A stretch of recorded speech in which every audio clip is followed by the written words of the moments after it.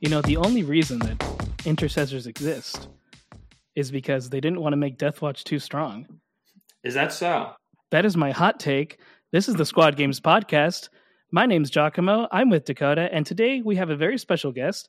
His name is Adrian. Adrian, would you like to say hello to everybody? How's it going, guys? Happy to be here, and glad you guys are listening along, and really, really excited to talk about some Space Marines. Yeah, and he's being pretty modest right now, but if memory serves me right, he is number one for Intercession in the U.S.? I think I ended the season globally number one Intercession. Wow!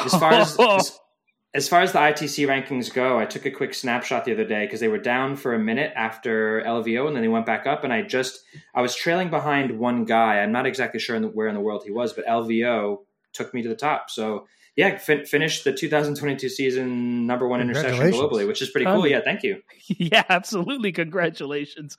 Ooh, we love to hear that, and so you know what you're kind of looking forward to. It's going to be like the Harvard effect, where if you go to Harvard and you make a mistake, they go, "You went to Harvard. What are you doing? You play number one Intercessions. What are you doing?" Now I have to change factions. And now you have to change factions. So something that a lot of people might not know is that you have a beautifully painted team. Wonderfully. Yeah. Thank you. I try my best. I take a lot of time to do it. I'm not like a professional painter by any means, but I just put a ton of like heart and soul into it. And I think it's been cool really developing those guys. And that's been part of the reason over the past year or so I've continued to take them, because they really feel like my guys, Yeah, I got to see them live when we were doing the streams at LVO, and they do look wonderful. I liked your theme. Do you want to tell everybody your theme? Yeah, well, I guess I came from, long story short, I came from Big 40K.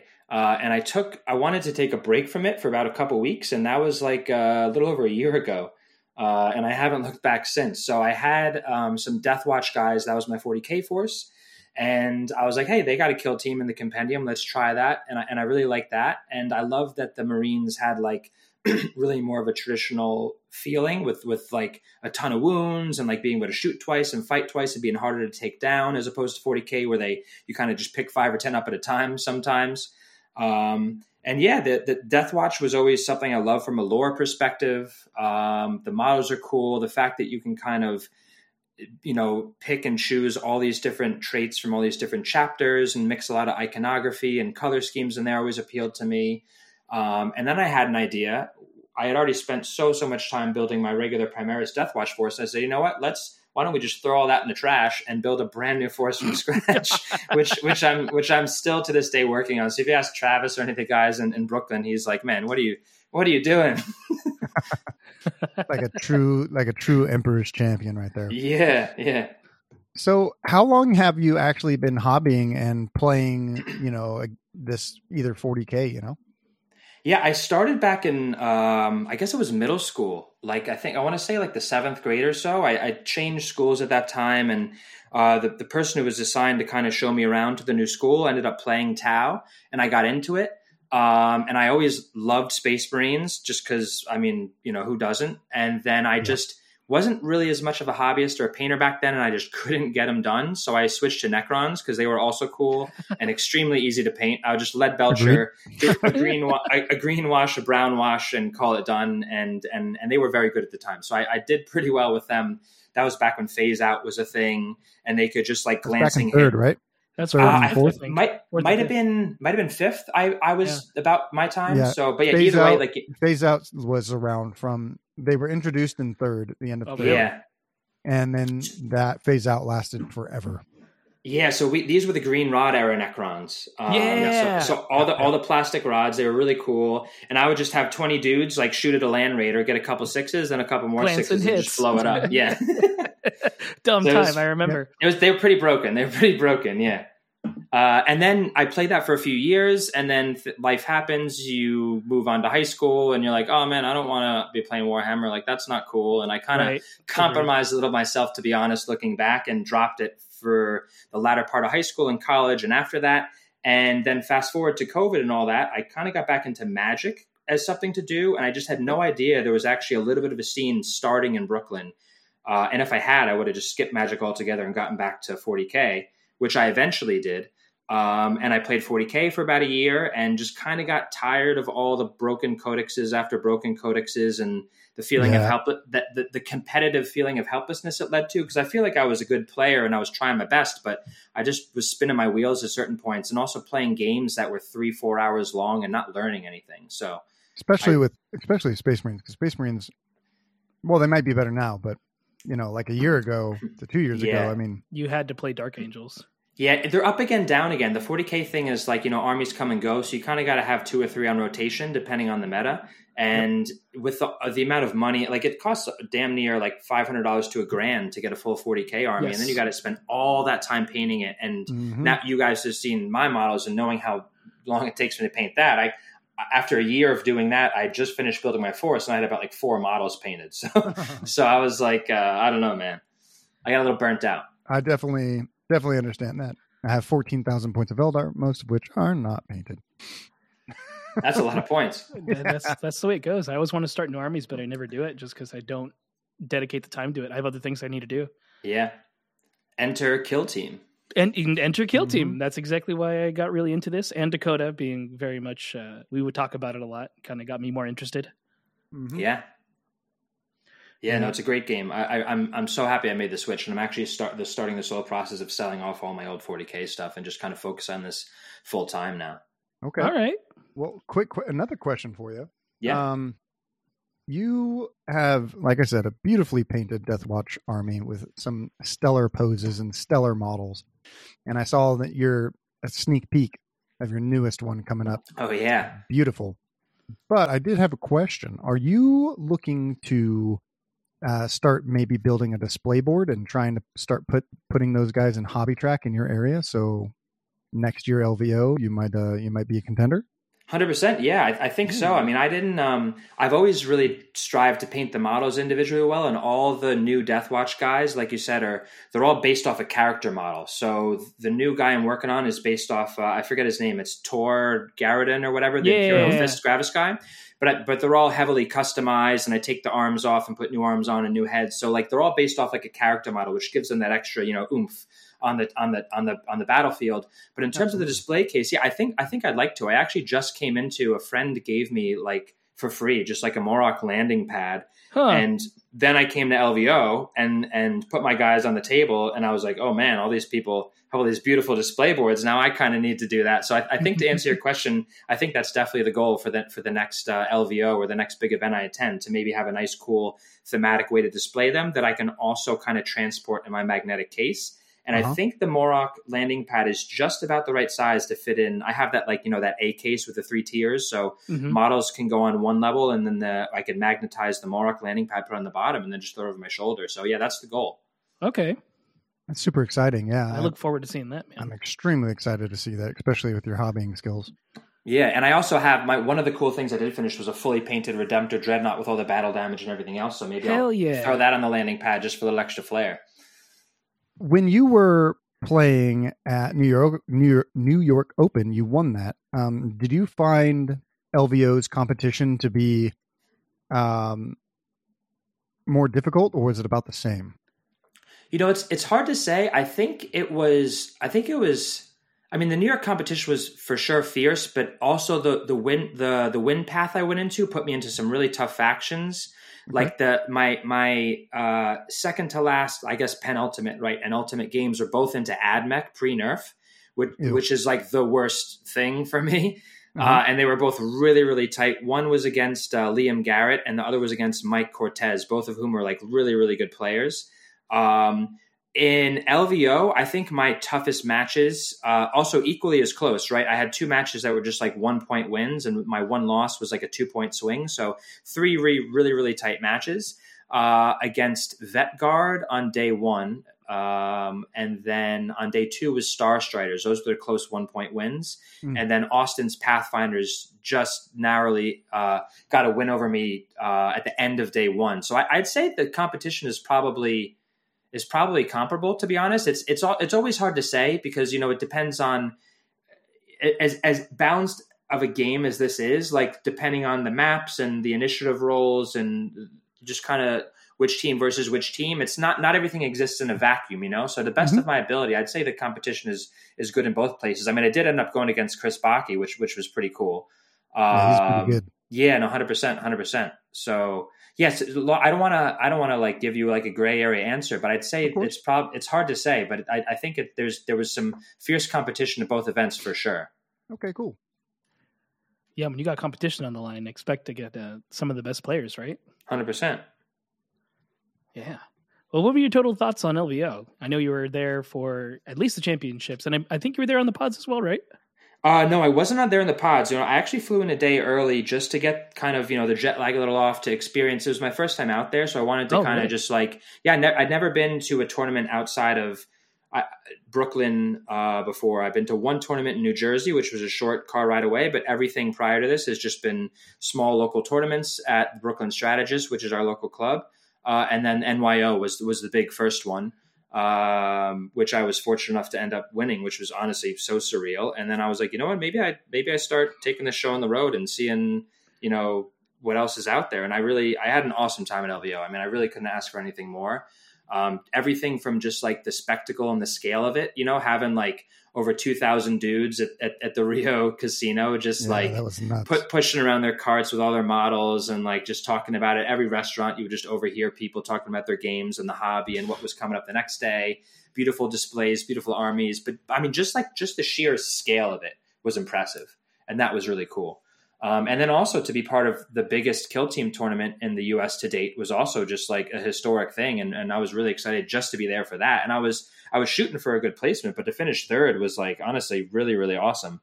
To only have one loss and 6 wins, like is definitely probably as good as I could have hoped. But yeah, long story short, had a great time, met a lot of cool people, including both of you guys. It was really awesome just chatting, meeting like-minded people, seeing what everybody's doing on the West Coast. The scene's slightly different. The terrain's slightly different. You guys had an amazing streaming setup, which we're trying to replicate in New York a little bit. So like, it's cool. It's cool to see how like who's doing what things a little bit better and like staying in touch and just trying to build the national and global community as a whole for this game. It's really cool. Like I've never felt part of it in 40K because it's so huge and I was so small. But like Kill Team, I feel like I'm actually like part of it and making a genuine impact in a way, if that makes sense. And it's nice to have that feeling, to be part of a community from the ground up as it grows. Absolutely. I mean, when it comes to intercessions, you're like my hero, You brought them all the way to third and then you won first with the other one. Like, that's awesome. Honestly, it's really cool hearing you say that because I just, I feel like I just show up to every game and I'm not necessarily like, I got this or I'm confident. I'm just like every game. I don't have like a plan every time. I just kind of like do the best with what I am given. And maybe I haven't reached that level yet where I think of myself that way, but I just feel like I show up and I'm just trying to do the best I can. So it's interesting you say that. I don't see myself that way personally, but it's cool to get some recognition, to have some other people like comment on the play and say they watched the battle reports and they were fun. So it's always good to get that. Cause like when I'm playing as a player, I'm in such a tunnel. It's hard to focus on anything else, especially anything from like a third, party or a bird's eye view. Yeah, it's pretty interesting. A lot of top players, I kind of recognize that. Like I'll kind of be walking around the table and kind of bug and pester people every now and then, ask stupid little questions because it makes me, it enjoys me to slightly annoy people sometimes and do a dad joke here and there, Yeah, of course, man. As is your right. Just to make sure, everyone's smiling. But when I definitely notice that more so with the top players, they just can't be bothered. So it's funny that you say that. Oh yeah. When you come up, like for instance, one of the games I just ignored entirely was Baki and Orion. I saw that they were playing, and I walked over one time, and there was like a question next to the table, and then they like barked out the answer, and I was like, well, there you go, guys. I didn't have to answer your question after all. But it's pretty enjoyable, especially seeing each different person's interactions and how they play. Yeah, 100%. Yeah. So, you said it was the first time you went to Vegas. So where'd you eat? What was your not necessarily Vegas. I'd been to Vegas a few times prior, just sort of to see the sights. And I didn't do any gambling this time around, which surprised me. But I just was so tired and so focused on the event. But I literally just lived and existed within the Rio Casino for like 3 or 4 days. I ate at every restaurant they had there. I went across the street to Walgreens to get some snacks and some water and some supplies for myself and the 2 guys from Jersey who were also there from like our East Coast crew.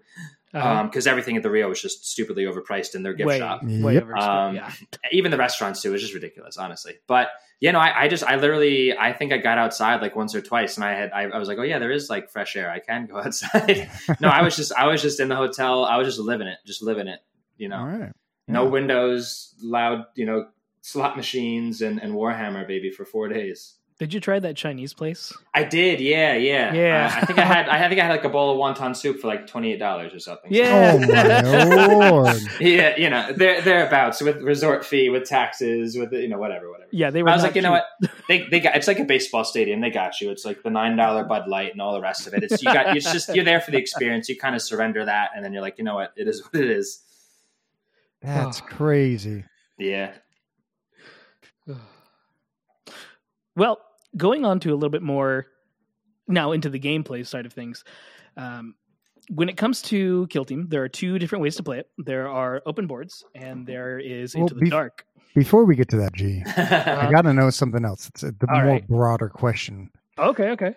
So, Critical Operations was introduced, and you won New York Open before Critical Operations was out. And then Critical Operations dropped. Do you think that the Critical Operations has been good for Kill Team? I think it's mostly been a step in the right direction. I have some mixed feelings about it, if I'm being candid. I think that it's definitely taken a step overall towards like more balanced competitive play. But at the same time, the game has lost some of its kind of uniqueness and quirkiness in a way, which I really loved when I first came into it. Because coming from 40K especially, where it's just fighting over controlling objectives, and the objectives never felt like much. They're just circles to stand on for no reason.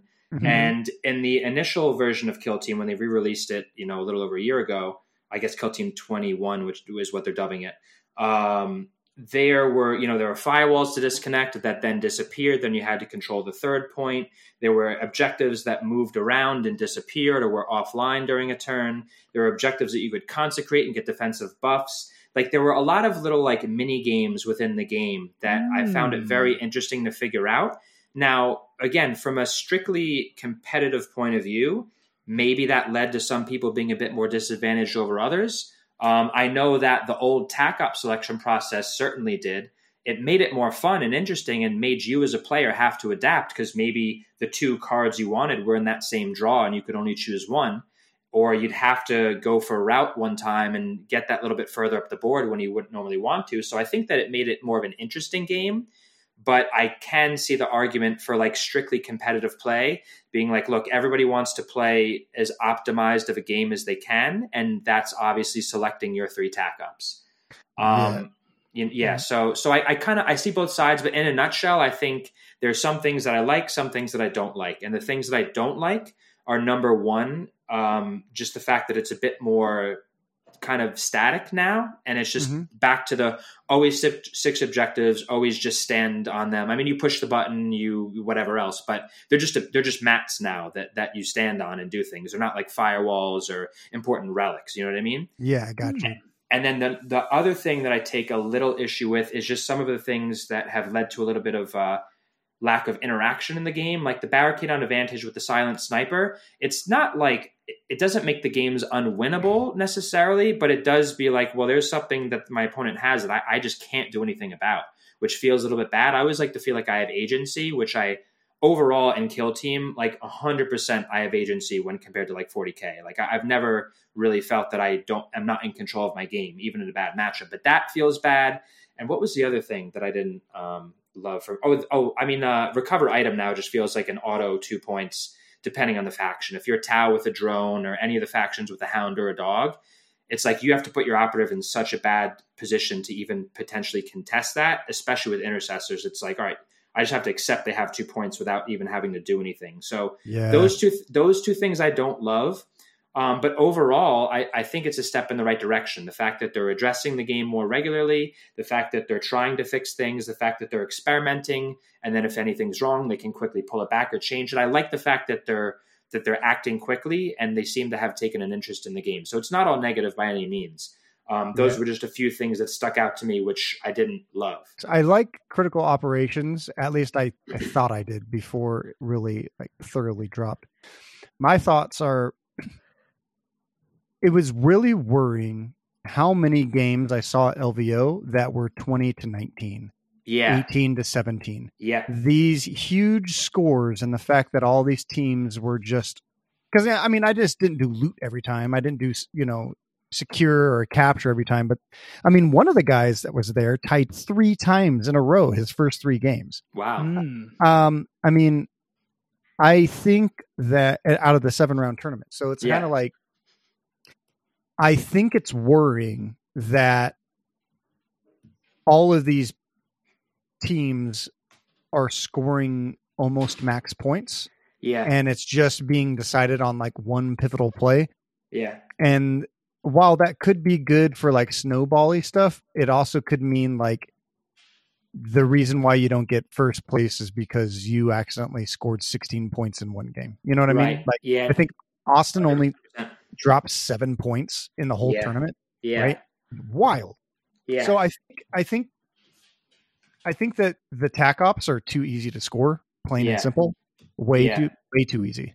And that would just be kind of like my first impression of running,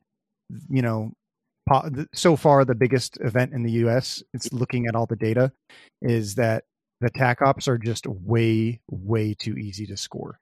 Yeah, I think you brought up a good point, and I'd actually forgotten that in my first part. But yeah, I definitely feel a similar way. I think I don't have my scores in front of me, but I think when you play loot, I don't think you're ever going to max out at 20 unless you demolish your opponent. So those are my 2 games where I had 15 or 16 or whatever when I was doing loot. But yeah, every other game, and in the previous edition of the game, like even when I went in NYO, I'm not sure I had a single 20-point win that entire time with the old rules. Yeah. Mm-hmm. And even against players that were not even if I had a firm hold on the game, I still didn't max out.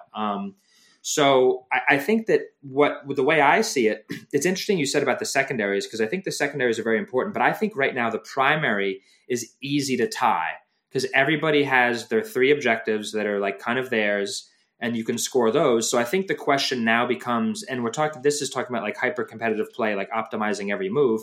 How can you take over one of your opponent's 3 objectives for maybe one turn while defending your own? And that's the swing you need. Yep. Assuming you're maxing out your tac op. So I think that tac op selection now is probably the biggest factor in terms of, can you realistically max out 6 points on your tac ops? And if you can't, maybe take a different team that can. You know what I mean? Because if you're not maxing out your tac ops, and it's very easy to tie the primary now. So it's still too soon to say, I think, whether I like that change in the game. But I think, like yourself, my gut is telling me that I don't, because it just seems a little stale, a little uninteractive. And also, especially when some of the secondaries are just like, they don't require you to move forward and engage your opponent. Like, you can explore rooms while you're moving up and into the dark. You can get on the vantages that are already on your side of the map. You can retrieve item very easily, So I feel like, I'm not sure if I love the new tac op focus, and I'm not sure if that was even an intended change, but obviously things are play tested, then they're released, and then the competitive players come to tournaments and say, oh yeah, by the way, this is actually broken. This is an issue. This is how it plays now. So yeah, I agree. I think the primary, some of the old maps had 5 objectives, which was interesting, because then it was like, okay, can I really fight over that middle one and then gain control of it? And that was like an interesting thing on the battlefield. We actually had to move your pieces, engage with your opponent. I like interaction. I don't just like things that are safe and consistent that, allow you to play without considering your opponent or without having your opponent interact with you. Yeah. And another interesting thing is when we think about it, and how everyone, because back in the day, a lot of people hated asymmetrical versus symmetrical layouts. Like, some people really liked one, some people really liked the other, right? You mean open? On open, yeah. Yeah. So an interesting thing, though, is that throughout a bunch of tournaments, the stats were pretty much 50-50. Yeah. Also, another interesting thing is that if buildings are supposed to be asymmetrical, why is there only 1 to 2 objective layouts that are asymmetrical? It's very it's interesting to think about. from a tournament organizer's perspective. Yeah. Because when I have to design terrain and stuff. Right. But I think that's kind of the biggest thing is what you said, is that in hyper competitive play, can you take over more objectives, primary objectives than their opponent faster? Especially on loot, right? And that's why Pathfinders are still seeing such a huge success rate, is because they're super fast. They can get to 10 points in a jiff. You know what I mean? Yeah, yeah. And even Vetguard too. Like I had a couple, the Starstriders player and one of my Vetguard opponents actually just surprised me with like 2 GA2 guardsmen along with the initiative, and on both were on loot actually. I'm pretty sure they're both on loot. Maybe not, but either way, like they were able to, they were. And they were able to GA2 activation 1, turn 1, and steal the 2 objectives on my side of the map with a pregame dash. And then the first turn was held to 1 on the primary, and they got 4. So that was huge. And I did end up coming back and winning both those games just barely by 1, because then I just moved up with Space Marines and started just like shooting everybody.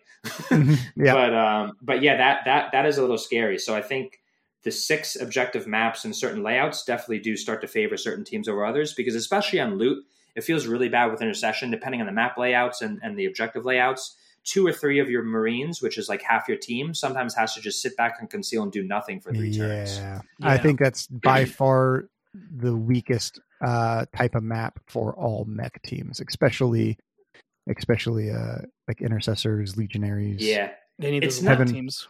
Heaven forbid Talons of the Emperor. Yeah. Oh my God. Yeah. I guess you have to take a bunch. You have to take 5 sisters for sure. You do. You have to. But I found it's funny because I went into LVO thinking like loot was actually one of the best maps for Intercessors, because I had some success in some local tournaments against Horde teams like Blooded. So unless you have access to that GA2 and also a dash to get there, like Intercessors actually can do the opposite to you as a Horde team, because I have 3 APL and I have 10 inches of movement plus a pregame dash if I need. So like I actually was able to loot a bunch of points ahead of a Blooded opponent in New York and ahead of some other people. Like I played against Kazarkin the other day on Into the Dark, and I was able to loot one of their points immediately, like the first activation of the turn. That was really on their side, but because they had a door, because they only had 2 APL, and they had to do another activation to give 3 APL from the comms before they did anything, they would telegraph it. Like, I think it depends on the map, because certain objective layouts actually favor Intercession, and certain objective layouts, like the ones I played against Vetguard on, for example, are like easy to get to those 2. It's just like if you lose the initiative, like he's got them. That's an interesting look at it.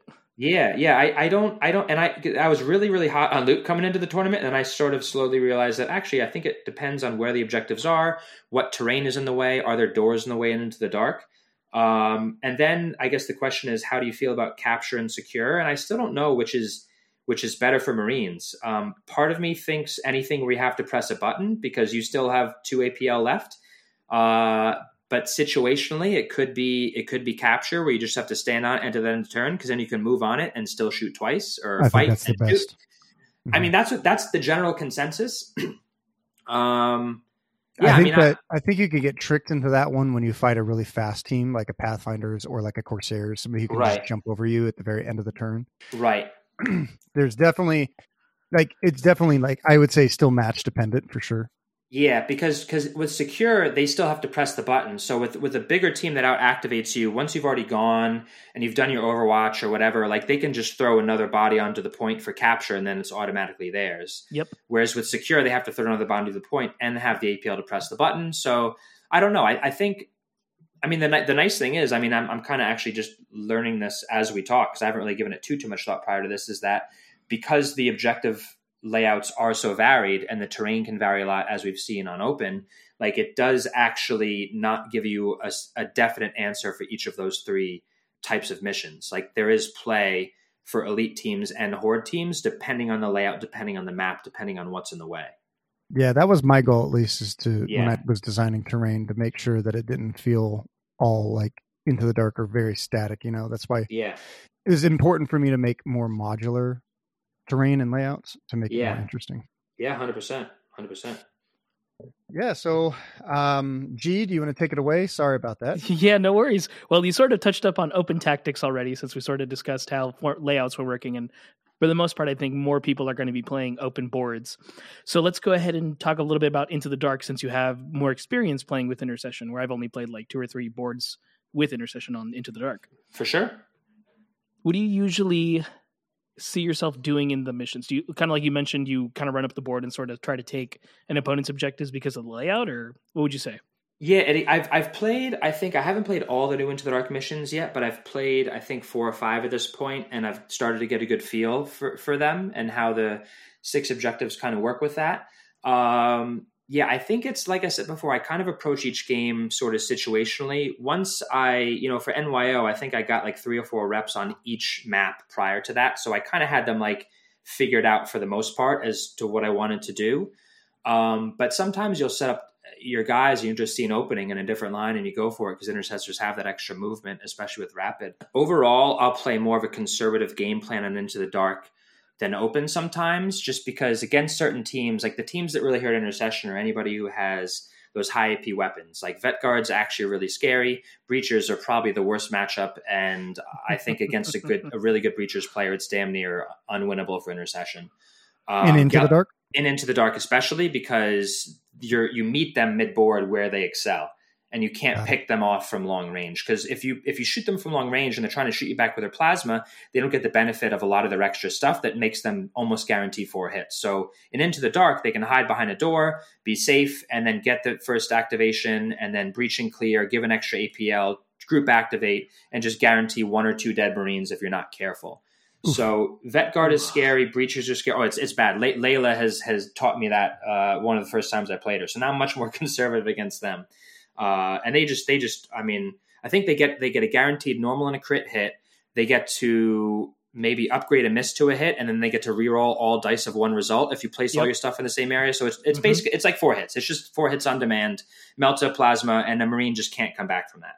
But yeah, so not to get too sidetracked, the Vet Guard's tough, Breaches are tough. I've heard Gellerpox are tough, but I have yet to really play into a good Gellerpox opponent. We don't have too many Gellerpox players over here on the East Coast, and the few that I've played against have just kind of picked them up as a side team, so they're not really well versed. But I've heard that's a rough matchup, especially on open. Who else? Legionary is favored in terms of Legionary is favored over Intercession. They have the AP weaponry. They fight better in combat. Intercessors have a little bit of a durability buff, and if you take Dueler and switch to tilting shields, you can tilt that combat math a little bit more in your favor. But I think all else being equal, Legionary is a tough matchup for us as well. All the top tier teams, Pathfinders on open is still really tough, even with 1 less operative and some of their debuffs. They just shoot so well. So those are all tough opponents. And then when you take some of those people like Vet Guard and Breachers who can hide behind a door and send a GA2 guardsman or a normal breacher onto a point to contest it, and then have a demo charge or a Melta or a sniper or a plasma gunner hiding behind the door or around the corner, it's really tough on Into the Dark, because you have to at some point just kind of commit and hope that they roll bad, and if they don't, you're just dead. So that's been a struggle for me in Into the Dark. A few tips and tricks I've picked up. I do like to, if they make the mistake of activating like a GA2 model and throwing it up to charge range, I'll charge in and fight them. And then instead of killing them, I will parry myself out on purpose to stay in combat so they can't shoot me. And then maybe if I feel like it at the end of the turn, I will fight again for the CP. And then so the next turn I can be free and whatever. But that's a good way to stay out of their threat range. What I've really liked lately is actually moving an assault intercessor up to touching the other side of a door and keeping it closed and going on guard. That actually is a really scary problem that a lot of people can't deal with, because if the second they open the door, they're going to be within hatchway fight range. Even if they don't open that door exactly within 1 inch of you for normal combat, you can shoot them, you can hatchway fight them. And then if you don't kill that person, then you can shoot on death or whatever. So usually they'll come up and have a normal dude open the door, so then their Melta can come up and shoot. But you're potentially getting 2 of their models for the price of 1. So that's something I like to do to kind of turn the tables in my favor. And if there are some doors on the opponent's side of the map that I can get to with a pregame dash and then move in a dash and go on guard, I like to do that.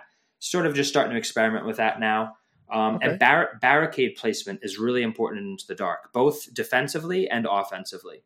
Interesting. Like on the old maps, and I'm sure you could do it on the new maps too, like against Rust Stalkers, for example, because they have big 40 mil bases and some of the hallways are narrow. I would place a barricade in the middle of the hallway and then run. You could get by. Yes. So I could maybe I could get by, but maybe not. But the whole point is actually that I place the barricade in the middle and I place my Marine exactly 1 inch from my side of the barricade. So they cannot fight me from the other side of it and they cannot traverse because there's no room for them to land. Wow. So that's like the ultimate like super sweaty play with a barricade against 40 mil bases or depending on base size. I did that. It's not always the play, but it can help give you just that little bit of extra advantage. And then I'm as precise as I possibly can be with my barricades on an objective, knowing if I want to be exactly up against them, knowing where to deny other people barricade placement so they can't place their barricade on the objective because they have to be further than 2 from yours and further than 2 from a door. So sometimes you can actually lock down a whole area of the map by placing a barricade in a certain way. There's a lot of fun little things you can do with the barricades, but overall open is definitely the more like varied and 3-dimensional version of the game. Gotcha. Do you like open or do you like Into the Dark more? I like both. I think I probably overall, if I had to just choose one, I would choose open because it can be so many more things. And I like the vertical element. I like the fact that terrain can look different and you can change it up, as much as you want. Into the Dark is a lot of fun. It's very thematic. I like that it gives me a break from open. It makes you think about the game in a different way. Certain teams have more play where they might not on open. It's a great beginner's learning tool as well because everything's a lot more simplified without all the advantages and stuff like that. Mm-hmm. So I'm really glad both exist. And I'm curious to see what, if anything, GW does as they continue with the game. Maybe they add a third environment. Maybe they just continue updating these two. But if I had to pick one to be open, but I like that they're both there. I was way more excited for Into the Dark when I thought we were going to get new terrain for Into the Dark. Yeah, I know. They kind of they gave us a general promise, and then I think they misled us a little bit. But we got a little bit. We got narrative terrain pieces. That's true. That's the new terrain. But it's my thing is I don't know why it's narrative. I think some of those pieces are really cool. Like turn it a little bit more into a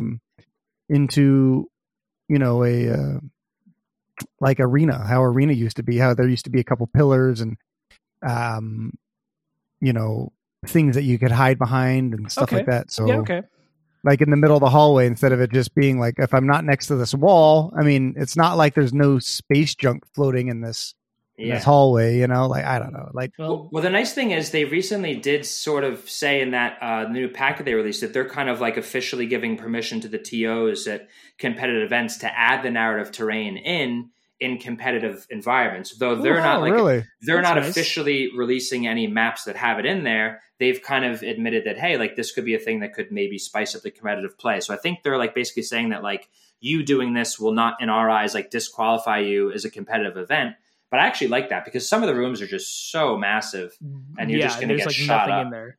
Yeah. Some of the rooms are huge.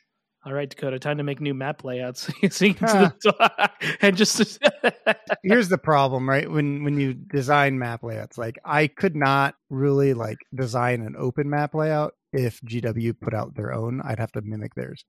A lot of the kill team community is very, very much stuck into rules as written, which is good, right? But also like whatever GW says or does is law. So when when I make alternative terrain, right? And a lot of people are like, Octarius is the only way, or Into the Dark is the only way, and it's like, well, yes and no. Have you ever played on Shalmouth? You can try new things. There's better maps. Yeah, so it's kind of like, I think that we kind of have to give it its breath and let it live for a bit before we can start adding in things, unless if GW like actually puts out like another statement of being like, hey guys, we encourage this. Until that point, I feel that if TOs make up their own maps, they kind of have a higher likelihood of having people go on Reddit after their events and tear them apart, which is not... You mean on Into the Dark specifically? On Into the Dark, yeah. Yeah. So at least for now, maybe if it gets stale in a year, but once again, season 3 is coming out, right? And then they said everything is selling so good, they're going to have a season 4. So it's not like this has been planned for the past 5 years, but right. I mean, you've played 40K for long enough that we all know that everything, when you start hearing rumors about stuff, it's about 4 or 5 years out. So yeah. I think season 4 has always been planned, in my personal opinion. So they were just waiting to see if it's good enough, we'll actually implement it, even though it's ready. Exactly. Yeah. Well, actually, I think no matter what, it was going to come out no matter what. But I think them saying that it's selling so good in general, I think is just a marketing strategy for them to say like, hey, everything's selling well, keep buying Into the Dark, because they're pushing Into the Dark really, really hard. And right. I don't think the community is going to be super happy with Games Workshop when 10th edition drops, if Into the Dark is not a thing. So I think that that's my personal opinion. I really hope Boarding Action stays around so that we each have a chance to play it before 10th edition drops or after 10th edition drops. I hope that since things are becoming more expensive and inflation is happening, GW might even be making a more concerted effort at smaller size gameplays so that people can stop collecting as one particular army and keep going into other directions. It'd be pretty interesting. Yeah. It's an interesting take. Well, let's go ahead and get a little bit back on intercessions here, though that was a good talk. Now, Adrian, when it comes to your overall roster, obviously you can pick up to 20, but I don't expect you to take a full load of 20. What are your usual Marines that you take for games? Yeah, I think I actually have 20 on the roster, but I usually don't necessarily take them. I mean, I only have one. I have all the options. I think the Assault Intercessor Sergeant is 4 of those slots. Yeah, it usually is. Let me see if I can actually pull up. I actually have my roster here. Okay, let me pull it up. Rastaman. I had it in a PDF format. Yeah, so I have 20 slots. So, I mean, I can run you through it real quick if you want, and then we can talk about the nitty gritty. Yeah, do you want to do your most common top 6? Yeah, and then kind of explain the rest. Yeah, the most common top 6 are basically the Assault Intercessor Sergeant with the Plasma Pistol and the Chainsword. Yep. He's great versus elites, and he's great anytime you need to kill someone in combat and guarantee the next guy is dead. The second Assault Intercessor Sergeant I take sometimes is the Hand Flamer and the Power Weapon for 2 reasons. One, I like the Hand Flamer into Harlequins because they have a 4-up invuln, so the Plasma Pistol is almost who cares. So to hit them with 5, hit shots that are all dealing 2 damage, if they only make one of their saves out of 3, then they're dead anyway, or highly wounded. Yep, And the power weapon, I run rapid and durable. So I run rapid mostly because it's a tech choice. I mean, I love the extra inch movement, don't get me wrong, but it allows me to flex into dueler in certain matchups like Harlequin. So if a Harlequin now charges into me, and he charges into my Assault Intercessor Sergeant, I have a power weapon, dueler, and maybe even a tilting shield. So now I have more chances to get that crit that I need, 5s and 6s to parry 2 of theirs. And I think they only have 4 attacks, if I recall correctly. I don't know all the Harlequin weapons. I always forget they're they don't mean anything. I believe they have about 4. Yeah, something like that. So not only now are they only critting on 6s, if they had a way to crit better than that, now I'm also potentially parrying 2 of them. So you can run into situations where someone I've had a Rust Stalker charge an Assault Intercessor with dueler and a tilting shield and actually get murdered in response. I've had a Legionary Butcher charge a durable dueler Marine and had 2 crits and still didn't kill me, and I ended up living and smacking them back and killing them. So the dueler and the tilting shields, especially on that sergeant with the power weapon, really helps fudge that combat math back to your favor, because intercession is good at a lot of things, but they're not the best at anything. So there are people who shoot better, there are people who fight better, but that helps even the scales in combat, which can be pretty brutal, and nobody's going to leave without getting a couple wounds taken off them. So those are the 2 Assault Intercessor Sergeants I most often take. In terms of the Intercessor Sergeant, there's actually only 2 options for me. There's the Autobolt Rifle or the Bolt Rifle. He's always going to rock a power weapon. Since he's only got 4 attacks and he's only hitting on 3s anyway, I just can't risk a Power Fist hitting on 4s and only getting 1 hit. It's just not worth it. So the Autobolt Rifle is usually into anything that has a 5-up save or better. The Bolt Rifle is into anything that has a 3-up save or better. And the 4-up saves are really kind of like, I've done the math on Kill Team Calculator and it's right on the fence. Sometimes I like to take the auto because don't underestimate, with only 4 dice, your ability to roll like 3 1s and 2s. Like the law of large numbers may tell you one thing, but the law of actually playing in Kill Team is that I roll 3 1s all the time. RNG is not on your side. Exactly. So that's kind of still up in the air depending on who you're talking about. The one thing I will say that I learned firsthand after playing Layla's Novitiates and Into the Dark in a recent Brooklyn tournament was that always take the bolt rifle against Novitiates, because even though they have 4-up saves, they have tons of dice manipulation. So taking away one of their normal saves and also taking away the ability for them to get back a save that they missed is really, really valuable. So you just give them as little dice as possible to work with. And while I've never tried it, my idea is that I would do the same into Gellerpox. Even though they have 5-up saves, just taking away the ability for them to have one more save, and then also all those extra feel no pain dice that they may get. So I think that I would probably run the bolt rifle into Gellerpox just for that reason. Although I'm sure there's an argument to be made for just push as many hits through as possible. So that's kind of the auto versus bolt rifle argument, and that goes all the way through all your warriors as well.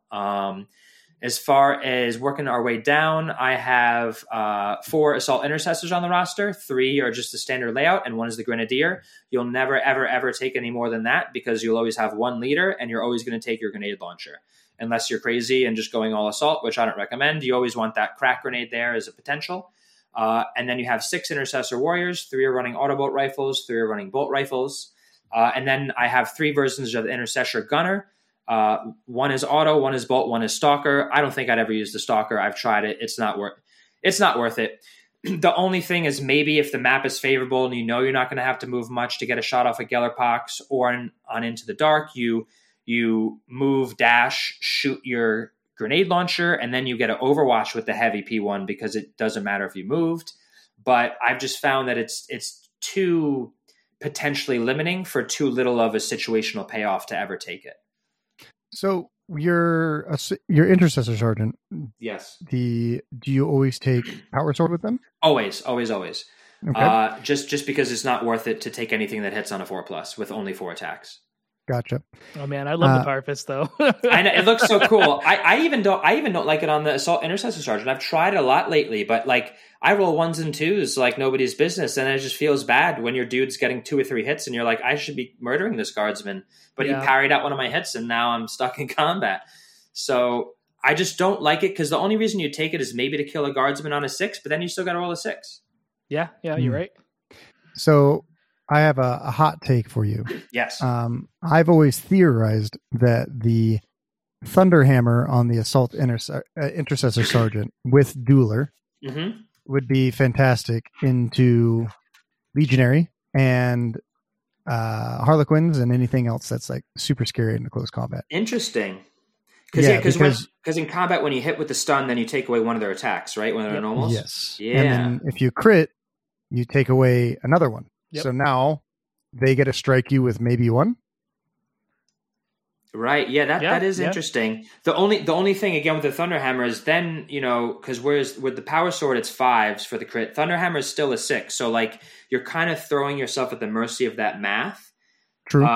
And again, you're hitting on 3s as opposed to 2s. So that is correct. I think it's what I never really thought about that. I definitely would be curious to try it the next time against them. It just is like, hey man, how many 6s do you think you can roll? Because if you don't roll a 6, then it's just strictly worse. Yeah, that's true. Yeah. You got to. I think the best play to do that is with the Assault Intercessor for sure. That's because the sergeant, because he needs to at least hit on a 3 instead of a 4. Oh yeah, no, definitely. Well, nobody else can take it. He's the only guy who can take it in the whole army. Well, you could do it with the regular. Well, with Intercessor Sergeant, but yeah. But 4 attacks hitting on 4s, that just feels bad. Whoa, plus, that is so. Plus, if he's in combat versus Legionaries, you got a problem anyway, because he's supposed to be shooting them with this Doom Bolter or whatever. Yeah, hitting his 2+. Yes. Yeah, exactly. But that actually is interesting. I thought about that too. And it was a similar thought to like when I tried to take the Hand Flamer and Power Fist versus Vet Guard, and then I've done scenarios like that enough where I'm like, you know what? Sometimes I just try and get too cute, and I'm like, I should just take the the best pick on average, which is usually Plasma and Chainsword, even against Guardsman. It's just like, I know he's going to die. I just need to delete him. Yeah. I mean, that's typical. I think sometimes against a well-established opponent, sometimes you can play mind games where this guy's like, wait, he took a Thunderhammer? Yeah. What the you know? That's true. Yeah. Yeah. I think the Thunderhammer is probably like win big or lose big, right? If you get the 6, you feel great. If you don't, you're like, oh man. Yeah, exactly. I mean, I could see it. I could also see it doing well into the Gellerpox. Okay. Some of their big, scary dudes that do like a bunch of damage. Yeah. I could definitely see you just like walking up and negating 3 of their hits right away is like, with 1/6 is like, oh, wow. The Emperor's on my side. You just pray to the Emperor before every game. Get on both knees, make the Emperor's eagle across your chest, and just, pray to him. You know? Yeah, I did that against Robert, and it worked until I stopped chanting it, and then I started losing. That is a big difference maker, yeah. Yeah. So I know there are some people who prefer methodical. Could you give us your thoughts on that? Yeah, I Methodical and Durable was my first like go-to because they're obvious, they're good. Obviously, Methodical is great for when you're injured, for when you're overwatching, and also if it prevents you from stacking both of those up to maybe hit on a 5, which feels really bad. So I think it's the easier play for newer players, and I think it's like definitely solid. I even experimented a bit on Into the Dark where I thought it might be more useful with guard and all that. I still just think that extra inch of movement is so crucial, especially on Into the Dark where some of the objectives are exactly 7 inches away to get within that 2-inch control bubble. And also I think that now with the extra CP, you have just a little bit more wiggle room to pop and They Shall Know No Fear to at least help you not get the injury, minus for shooting. And I like it a lot. I really do. It's just that Dueler is so helpful against certain combat heavy matchups like Harlequins, like Legionaries, like Admech with their Rust Stalkers. And it has actually saved me a ton of times, like saved me a Marine. So my thinking with picking Rapid and Durable over Methodical is that I just like that little flex it allows you. And it's such a small thing, but it can add up in a big way in crucial moments during a game. Whereas Methodical and Durable, you're really never swapping anything out pre-game because they're just the best versions of both of those trees. That's my point of view. I mean, I have Intercession players in our shop who love Methodical and do very well with it. And the one thing I will say about Intercession that I really love is what they lack in like types of operatives and specialists and a lot of cool flair and special rules. They really make up for in being able to be played a ton of different ways and still have a lot of success. Yeah. One of my favorite ways to play them is actually to run Rapid Stealthy and you go more shooty. Interesting. Team. Yeah. I found a lot of success with that as well. Not at any big tournaments, but in the local scene. For fun, absolutely. Yeah, no, 100%. I had looked at Stealthy is really good on open. Honestly, yeah, open only. Yeah, and then definitely not into like there is no cover as we've established. But yeah, the only one thing is that like once they get within 6 of you, so I think it's matchup dependent. But Layla was really hot on Stealthy when she first started playing Intercession, and if you're able to stick back far enough, like that's big. Like shooting a Marine and they're being like, yeah, I just make 2 my saves. Or like I just make it like that's really bad. Yeah, it hurts so much. It does. But then if you go into Plasma, they're like, yeah, I don't care. Yeah, it's kind of nuts, you know? Yeah. So I think it's definitely dependent. And then, so once you have that locked into your tournament roster, obviously, like you're like, oh crap. So I guess you could then maybe swap to Mobile, maybe, or Raider. I mean, I've tried Raider before in that tree, and it's okay. But when you're in combat with someone, you usually want to finish them off anyway, instead of just hopping along to someone else, because then that person's going to next activation do something. So I haven't loved Raider when I tried it, and Mobile is okay if you're really shooting a lot. But again, you're still admitting you're in a bad situation at that point. You know what I mean? Absolutely. Do you find that your TAC ops change a lot between Into the Dark and open board? With the new update, I don't find they change at all, actually. With the new update, I just have the ones that I like and I run. So with the new update, I think security has just gotten worse, straight up. Not being able to get central control turn 1 is hard. Seize ground is I think seize ground is unchanged, right? It's about the same. I don't know why it just feels worse for whatever reason. But I don't think you can take seize ground into the dark. No, you have to seize a hatchway or something. Yeah, secure a hatchway. Something like that. Yeah. Protect assets. Even in the previous, was always hard to score because you have to kill 2, and even if you're against a guard team, sometimes the operatives you want to be killing, like the melt and the plasma, are not the ones on the point. So it takes you away from the real threats.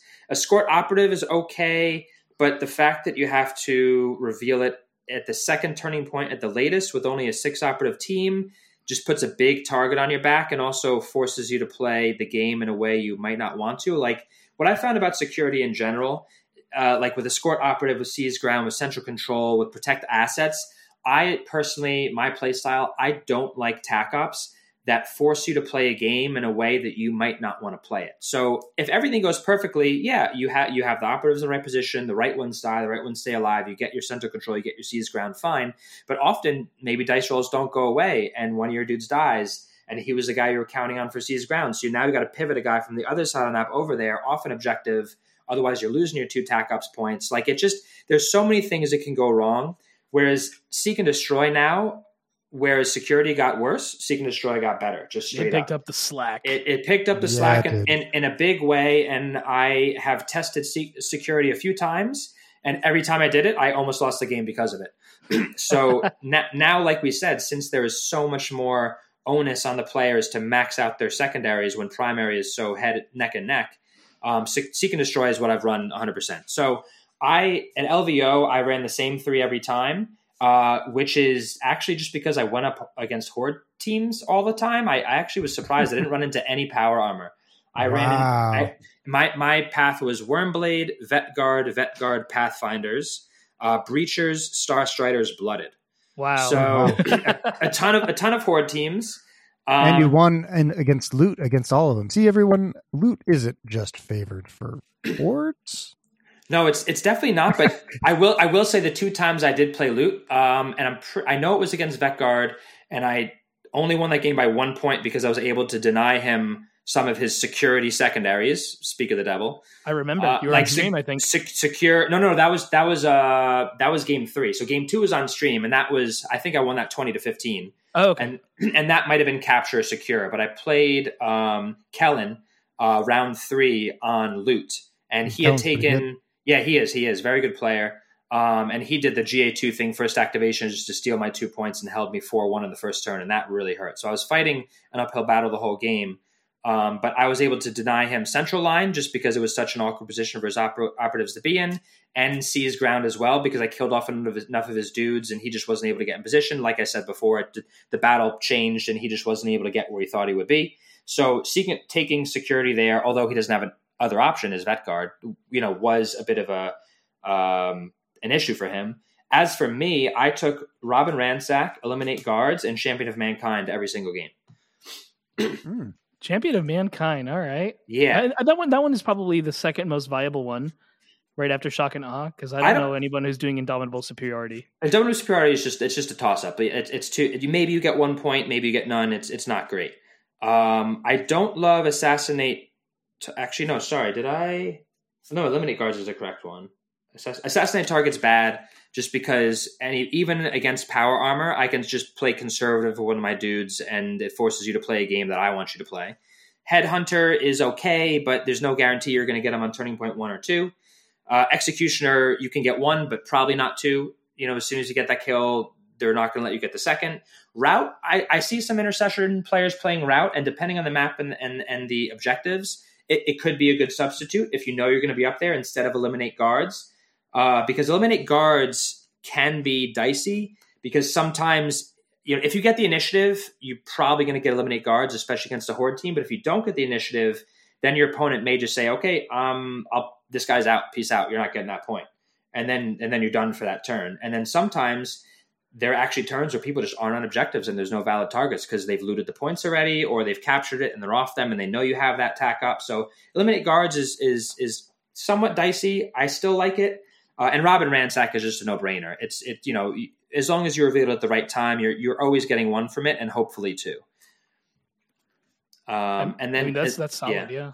And as far as the faction secondaries go, I just for the same reasons I said I didn't like security, I don't love shock and awe because again, it forces you to play a game plan you may not want to play. You might do really well and get on your opponent's objectives really quick, and then you have nothing to take over. I can see that.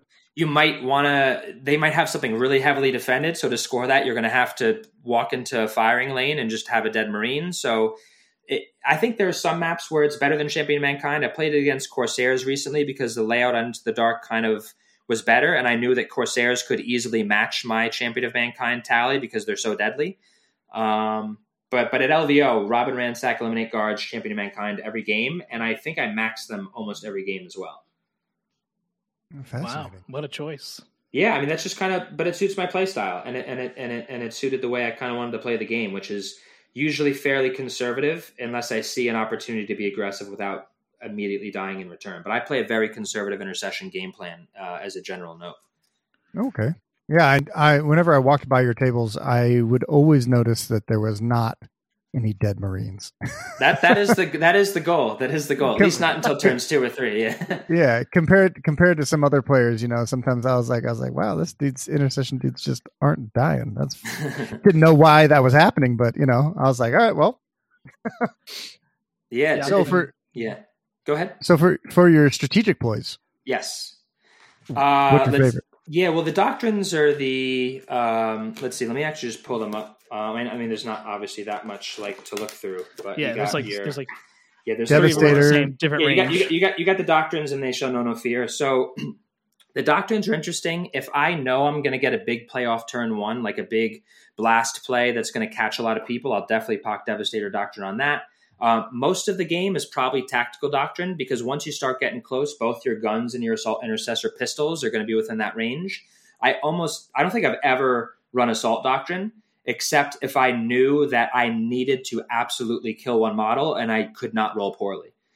So that's the only time I run that because unfortunately, unlike the others, you only get the bonus if you charge. And again, it's just sometimes it can be unpredictable. Great with a Thunderhammer. Yeah, exactly. There you go. Thunderhammer meta. Watch out. You heard it here first. Exactly. See if the stun works. Yeah, but I remember in one of your games, I think you proc Devastator Doctrine and fired a frag grenade and hit a bunch of dudes the first turn. Yeah, I did that in both the games on stream, actually. I did it to Vet Guard against a game 2 against Vet Guard. It was like activation 1, turn 1, move dash 10 inches. I caught one guy, he had an engage a little bit out of position, and I caught like 3 or 4 dudes in the blast. And then he moved up 4 dudes to take my dude down.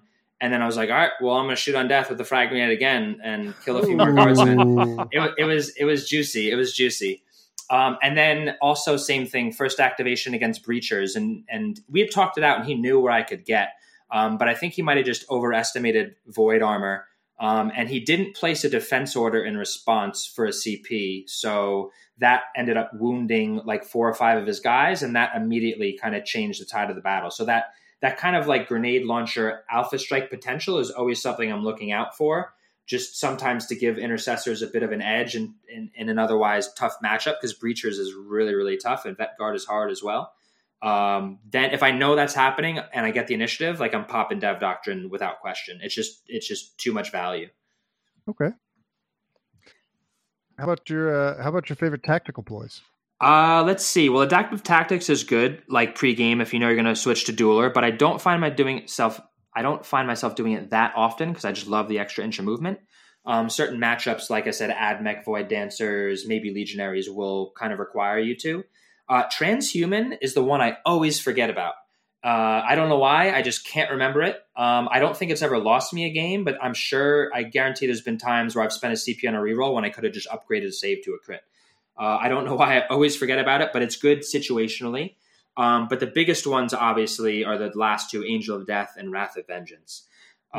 Angel of Death comes up a little bit less so, but it's like I said, sometimes to surprise an opponent, So in capture or secure, maybe you're in combat with a guardsman or you're just on a point and he charges you or like he puts a few guardsmen on the point. He's like, all right, end of the turn. I score this one. I'm like, wait a second. I'm going to pop a CP, kill this guardsman. This is actually my point now.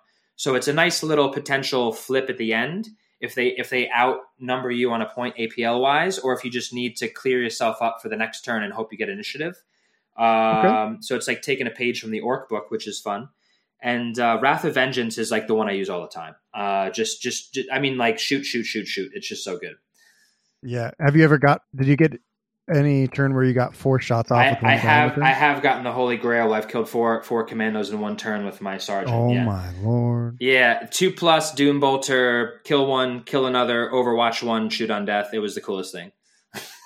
That's what Space Marine should be. I mean, that's what makes them feel like the books, you know? Absolutely. That's what we want to see. But at high level tables, I never get that. There's no way. maybe 2 kills.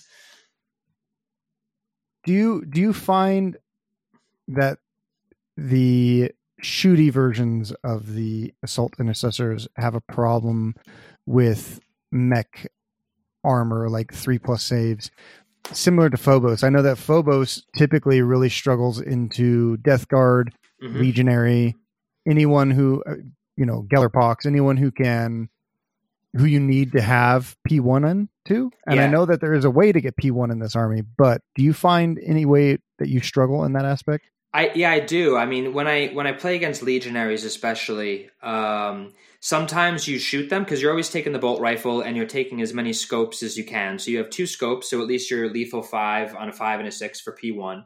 And then you're also taking the bolts on one of the people plus a crack grenade on somebody else. But I've double tapped into like a Nurgle guy or a Tzinch guy who rolls hot on the 4 bin vulns, and I've shot 8 shots with full rerolls into Legionaries and just done like no damage.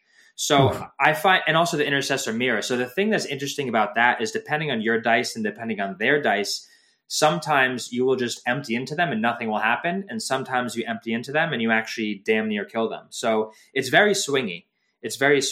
But yeah, the shooting regular bolters into Marines doesn't feel great, which is why I said before Legionary has a bit of an advantage because they have the heavy bolter, they have the plasma, they have all the AP, which you need. Yeah. So when you go against those teams, do you take like 3 or 4 shooty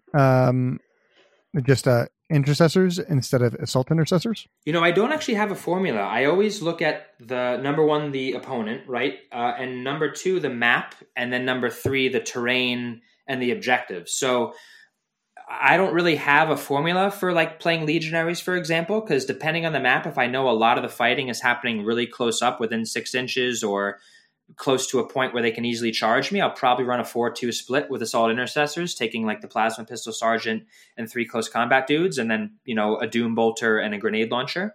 If I'm not maxing out my tilting shields, which sometimes I am, but I'd say it's highly situational. And that's the nice thing is, with Intercession, you kind of get to determine how you play, and you can really, really adapt very well to the terrain and the map layout and the objective markers and where they are. Okay. It's a fascinating take. I like that. Yeah, I don't have any. I mean, I have general notes on the faction, but I don't have any like this is what I run against this faction. Like it makes sense. It makes yourself a little bit more adaptive. Yeah, and the only thing I know is like the armor math. Like I'll take the P1 bolter for 3 up or 2 up saves. I'll take the plasma pistol against power armor. I'll take the shooty sergeant against hordes, like that kind of stuff. But as far as like the 3-3, the 4-2 split, I really, really don't know. I almost don't ever take 5 and 1. Maybe against Gellerpox I would. But yeah, I don't know. I guess you'll run into that situation when it happens. Hopefully. It would have been cool to play Orion, but one day. I hope you get there. I hope you get when he needs to get another golden ticket. Yeah. Take the rest of the year off, Well, he's already got his. My goal is to get one, so we'll see. We'll see if I can get one this year. I'm going to try and hit the road and travel to some of the GW events and see if I can get myself one. I think it's definitely doable, but I would love to actually attend that event at the end of the year. That'd be really, really cool. Yeah, I heard that the first wave of announcements are supposed to be coming up very shortly. Awesome. For golden tickets. And that's exciting. There's probably going to be a couple more. So cool. From what I've heard, looks like there's going to be a couple things. So maybe you can start planning your get around what you want to do, Yeah, definitely. No, I for sure I'll be hitting the road like as much as I can this year. Yeah, we'd love to see you come out here to the west side, Yeah. Well, I got AVTT. bigger events. Yeah, no, I got a free ticket. I got the ticket to it. So once I believe you're still working on finalizing the date, right? Yeah. We are. Cool. So once that's finalized, I'll definitely, if I can come out, I for sure will. Right now, it's looking like it's going to be August 19th and 20th. Okay, cool. I'll put it in the calendar tentatively, and we'll figure it out. Awesome. Yeah, should know when this episode drops tomorrow. Good. Well, there you go. Well, that's very soon. Then we'll know tomorrow. At the time of this recording. Yeah. So, cool. Last thing, this is more marine adjacent and less about Intercession. This goes out to one of our friends. He knows who he is. Since you played Deathwatch, if you had to make a few changes, one or a few changes, to make them more viable, what would you do? The real Deathwatch team. Yeah, I know. I really hope they update them because they're just so much cooler and they're really where my heart is. Like they had so many weapon options. It was ridiculous. Like each like data sheet had like 20 different weapons they could choose. And it was so cool. The Xenophase Blade, the Storm Shield. You could have 3 sources of plasma. You could take a leader with a plasma gun, a gunner with a plasma gun, a plasma pistol.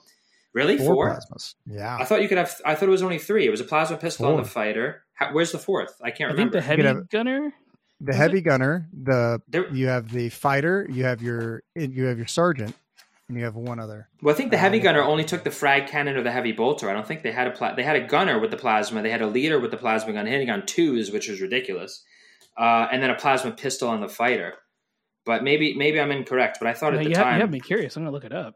Yeah. I actually sold my companion book a while ago. Wahapedia. Here we go. There we go. Yeah. No, you are correct. All right. So yeah, you cannot take it with the heavy gunner. I thought for some reason I thought you could. But the frag cannon is really solid, as is the Infernus heavy bolter in certain situations. But the frag cannon just being not being heavy is so good.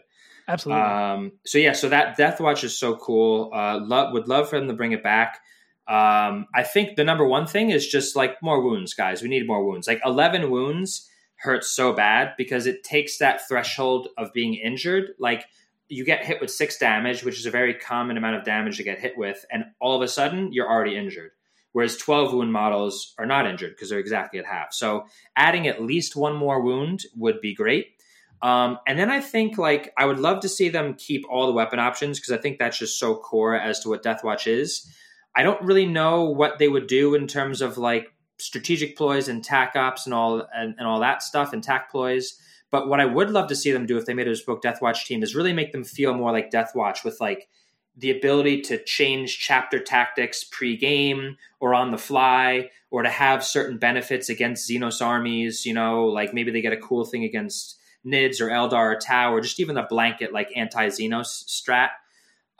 Something that like really made them feel like Deathwatch in addition to all the weapons they could take. Those would be my 2 biggest wish list items, more wounds and just like a lot of flavor, I do know. I always theory craft and write a bunch of rules and try to make sure it's not overpowered.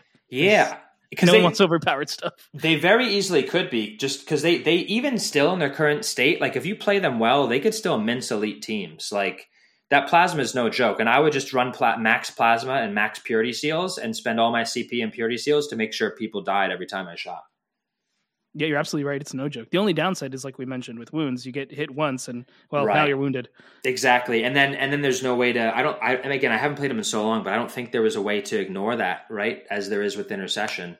No, I don't believe it works with them. Maybe there was. I can't remember, but yeah, it just felt really bad. Like they felt so fragile, and I was like, this just doesn't feel fun playing Marines that I have to hide more than like people hide their guardsmen, True. And it does look like you can only take 3 plasma, but you can take it one of the other heavy weapons. So that's probably what I got mixed up. And you can take a bunch of power swords. That's 100%. Pretty nifty. Yeah, I think they just come with power swords. Right? The regular warriors have a unlimited range bolt gun with 4 profiles, which is so cool. So you have the ammo selector, so you can select like no cover. You can select P1. You can select like I don't know, maybe rending. 4 damage instead of 3-4 damage and rending. Yeah, so that was always a cool, fun mini game to be like, all right, what's best in this scenario? What do we take my chances on? And then just a power sword, just standard. They were, when Compendium was out, they were just strictly better Marines. They were the best Marines. Period. Agreed. Yeah. So before we start, I have 2 questions. Yes. Firstly, if you didn't have to play Deathwatch, what other Marine faction would you play? I love Deathwing. I always have loved Deathwing. And I love the Terminators. I love the all Terminators. I love the bone armor. I actually, when I got back into 40K a couple years ago, like this most recent time, I was either between Deathwing or Deathwatch.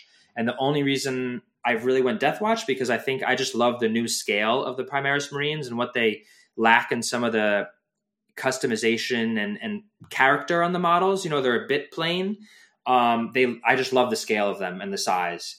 And the old Terminators, which they haven't upgraded yet, not sure if they ever will. They might just push new Gravis stuff, but they're just a little short and not intimidating. And if they were bigger and cooler, I would have done Deathwing, no question. Just Terminators are just the coolest thing. Yeah, Space Marine Heroes, their Terminators were great. Yeah, I have 3 of those, and they're a little bit better. Yeah, for sure. So, have you ever seen Angels of Death? Yes, I have. Yeah, I watched it. Okay. Yeah, it was really cool. Is the main character the dude from who left the Death Watch? I forget his name. Kasarian. Is he your favorite in the show? No, he's kind of a whiny baby. I don't really love him. He's just kind of crying. He's like, oh, I'm all sad and my emotions and it's hard. I'm like, all right, dude, come on, suck it up. Everybody's dealing with stuff. I don't actually like him. I think my favorite character is probably who is my favorite character? Probably the Dreadnought, actually. He was cool. Yeah. He just got unwoken and just mowed dudes down. That was awesome. Mm-hmm. And just like reciting like cool, badass litanies. The Tech Marine was a pretty cool dude. But I didn't love it. I loved the fact that they had Deathwatch guy in there. I thought that was really cool that they included that. Nice attention to detail, and it expanded it beyond just the Blood Angels chapter. But no, I didn't necessarily love him he wasn't my favorite character. Yeah. Gotcha. My favorite guy, my wife's favorite is the Tech Marine. Yeah. And the Dreadnought. Yeah. And she also really liked Raphael. Yeah. Mine was Kazarian. Sorry. No, it's all good. It's all good. Giacomo still has yet to finish that TV series. Yeah, we said we were going to watch it on the way to Vegas and we didn't. Yeah. That is true. And I think you slept. I think they now released like a supercut so you could just watch it all the way through, which is pretty cool. Oh, shit. And I think have they released the season 2 yet? Because I'm wanting to see season 2. Not yet. They have released, like they did a free prequel. So they show you how like the ship mistress comes into command of the ship, which was cool. It's like a 20-minute episode. But I no longer subscribe to it. So I think there was one more that they did, which is now like either a prequel or an epilogue to the Adeptus Mechanicus girls story. Uh-huh. I think that is the season 2 of it is 5 prequel episodes. I did. Okay, well there you go. I didn't know that. Yeah, and then I hope they do a season 3. I know. I'm really hoping they teased a long time ago some of the graphics from that Black Templar thing, and that looked so smooth. Oh yeah, that looks so good. So I hope they do more of that style of animation. I'm not much for the stop motion Inquisitor type stuff they did.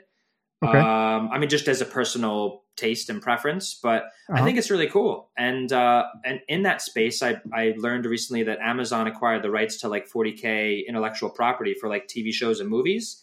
That was the whole like Henry Cavill kind of thing. So yeah, I'm a little worried about that because I am like just kind of sketched out when the big companies buy up rights to things you love and care about and then just juice all the money out of them and make kind of crappy products. But the one saving grace is that if Henry Cavill's behind it, and I think he's far enough along in his career and has enough money and clout in that industry to kind of have his opinions heard and known, if he's directing it, producing it, and acting in it, hopefully that will be the thing that keeps it, afloat and hopefully keeps it true to like what the fans like us really know and love. Yeah, between him and Dan Abnett, who's supposed to be is he? That's awesome. I love him. He's a great author. Yeah, I'm hoping that, and he's done a couple good movies too, and Spider-Man books. Oh, really? Comic books. I didn't know that. If you look up his autobiography, bro, and movie biography, you'd be surprised at a lot of stuff he's written. Oh, he's awesome. He did the Eisenhorn series, right? He did. Yeah, that was so good. Really, really good. Oh, yeah. Well, that's exciting. Yeah, super.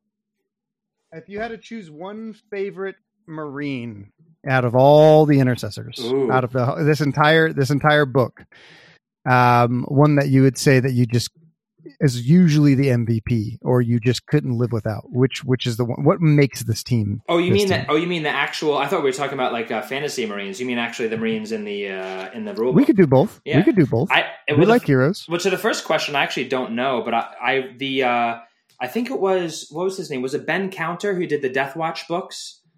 I think so. Yeah, those were, honestly, if anybody's listening that has not read those yet and loves Space Marines Death Watch, those were awesome. I think the first one is just entitled Death Watch. And it goes through the whole process. It's really cool, from like the Marines being pulled from their chapters to going through all the rigorous training to actually being deployed, which is really awesome. And they had just some cool personalities in there from all these different chapters. So I loved that. Hard to pick who my favorite character there was, but like they all had such great personalities, and like kind of like a old, like 80s action movie. Like you got this guy, you got this guy, this guy, without hamming it up too much. I thought it was very well written. But in terms of the book and the rule book itself, I think my favorite guy is, I mean, just got to be the Shooty Sergeant. I mean, I like guns, man. I just like shooting things. Yeah, I feel you. I mean, it's just cool hitting on twos, standing up on a vantage point, mowing people down. Like that's the dream. Bolt guns are where it's at for me. How about you, G? The gunner. I like the grenade launcher. Oh yeah, he's cool for sure. I'd probably say the sergeant, but going to lore wise, I would say that Sigismund and the Lion would be my two favorites. I like the sword guys. Yes. Yeah, they look very cool, and I love those Forge Word models. Oh yeah, I own both. Nice. I just don't personally mess with resin. I don't have enough comfort yet to do that, but the models are so cool, and I love the scale. The art scale Space Marines are something that since the 7th grade I've always tried to replicate, and I feel like I've always come short. But my next thing on the project calendar is to attempt a kit bash between the new Khorne 8-bound and the Khorne Berserker kit, using the 8-bound as the upscaled art scale body, and then trying to shave off and green stuff on a Khorne Berserker helmet and Khorne Berserker arms to give it that like long leg, shorter arms, smaller head feel that I loved in so much of the early Space Marine art. Okay. Do you have a least favorite Space Marine Primarch from the Forge World? I don't know. Probably someone who has the most boring pose, like probably just the Ultramarines. I don't know. I would agree. To kill him in his boring. Standing there, just on marble floors, looking like an Ultramarine. I don't know. Ultramarines are a bit too vanilla for me. I think my least favorite would be Sanguinius. I think interesting. The pose is absolutely awful. Yeah. He's the one who's kind of like, I'm actually trying to look it up right now. He's the one, he's jumping off that thing. You can fight the demon in the special edition version too. It just looks bad because it's kind of like he's not at the aggressive enough angle, and it's clear that the rock is like holding him up, right? Am I looking at the right one? Yeah, it was inspired by like the art piece as opposed to like making a model. Right. It would have been, I mean, they just dropped the ball so hard on that. It's like, it looks okay when he's killing the Khorne demon, but like, when it's just like, it looks like he's falling and he's off balance. And I didn't even realize he had like a leopard skin cloak on with like an actual leopard head. That's weird. Yeah. So, I mean, I think there's a couple of those Horus Heresy models that like really hit the mark, and a couple of them that really didn't. Yeah. I like Angron. The dynamism in that one is so cool. Oh yeah. With him, like the two Marines just like bending over backwards after being hit. Like I have a special place in my heart for Khorne, because like my one of my mentors growing up at the local GW played them and taught me a lot about the game, and he ran them. So I really like Khorne a lot as far as chaos is involved. So if Khorne gets dropped for Kill Team, oh my god, I would love it. I mean, and also just it really fits my paint style, which is like color in the lines with the base colors, hit it with a dirty, grimy enamel wash. So like hitting it with some AK streaking grime, and then you dry brush on some highlights, give it some rust, give it some dirt, give it some mud, and splatter on a bunch of blood. And it just makes everything look so much better, and also hides the fact that I don't always color inside the lines. Artist interpretation. Yeah, exactly. I like him as grim and as dark as possible. I don't like the clean, perfectly edge highlighted style. I just love like dirty, battle worn. Like on my Deathwatch guys, for example, like I shave off all the mold lines impeccably, model them in cool poses, and I'm like, all right, time to take a drill and a knife for these guys. And I drill holes in them. I cut marks in them with my hobby knife to, indicate like battle damage from swords and ricochets from bullets and stuff. And it kind of feels weird that I'm just destroying these models I spent so much time and money on, but the end effect is very 3-dimensional as opposed to just painting it on. It's definitely a cool effect. It is super cool. So as we round this out, Adrian, is there anything, how can the people get a hold of you to see your models? I don't know. I don't know if there's a way. No, Discord? I'm just kidding. Discord's probably the best way because all my social media is really just like personal and work related. Right. So Discord, I am Adrian.B3939 something. Let me actually open the tab and give you the exact, because I know it's just Adrian.B, but they associate a certain like number with it because I guess there's more than one. 2929, my favorite number. Yeah, there we go. I kind of just worked. Yeah, Adrian.B as in boy. 2929. That's easy to remember, I guess.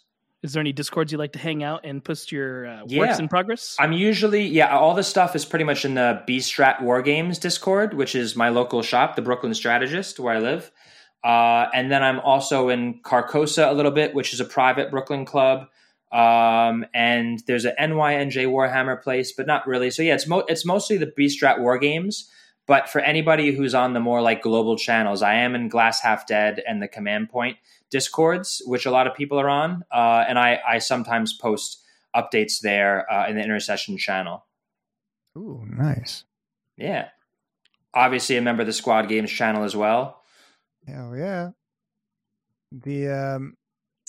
As we round out this, I would like to thank our newest patron, which would be Dio Jimmy. Appreciate you for supporting the channel and supporting us. Gee, is there anything else you'd like to say? I would. So you can't, like Dakota mentioned, you can find us on patreon.com. I believe it's patreon.com/squad games, or you can just look us up as Squad Games to find us. And we're also on Instagram at squad_games_entertainment. And then you can catch us on Twitch at twitch.tv/Lester's Workshop. And of course, you can always find us on our Discord show notes and the mobile version. That's all you can really do there. Absolutely. Yeah. Thank you, Adrian, for coming on, man. You were excellent. Yeah, 100%. Thanks so much for having me. Anytime I can talk about Kill Team, it's always a pleasure. I really appreciate it, guys. Well, we appreciate you having on from, the number one Intercession player globally. It's pretty cool. Pretty cool. I didn't, honestly, at the beginning of this year, I was just starting the hobby and I had no idea I'd end up competing. So it's pretty surreal, to be honest. There you have it. I look forward to you being at the top next year too. Unless a coin comes out, then you might be the top. Yeah. Which would be pretty rad regardless. We'll see. That is the goal. Well, until next time, guys, this is the Squad Games Podcast. We'll have some more people on, and we'll catch you guys later.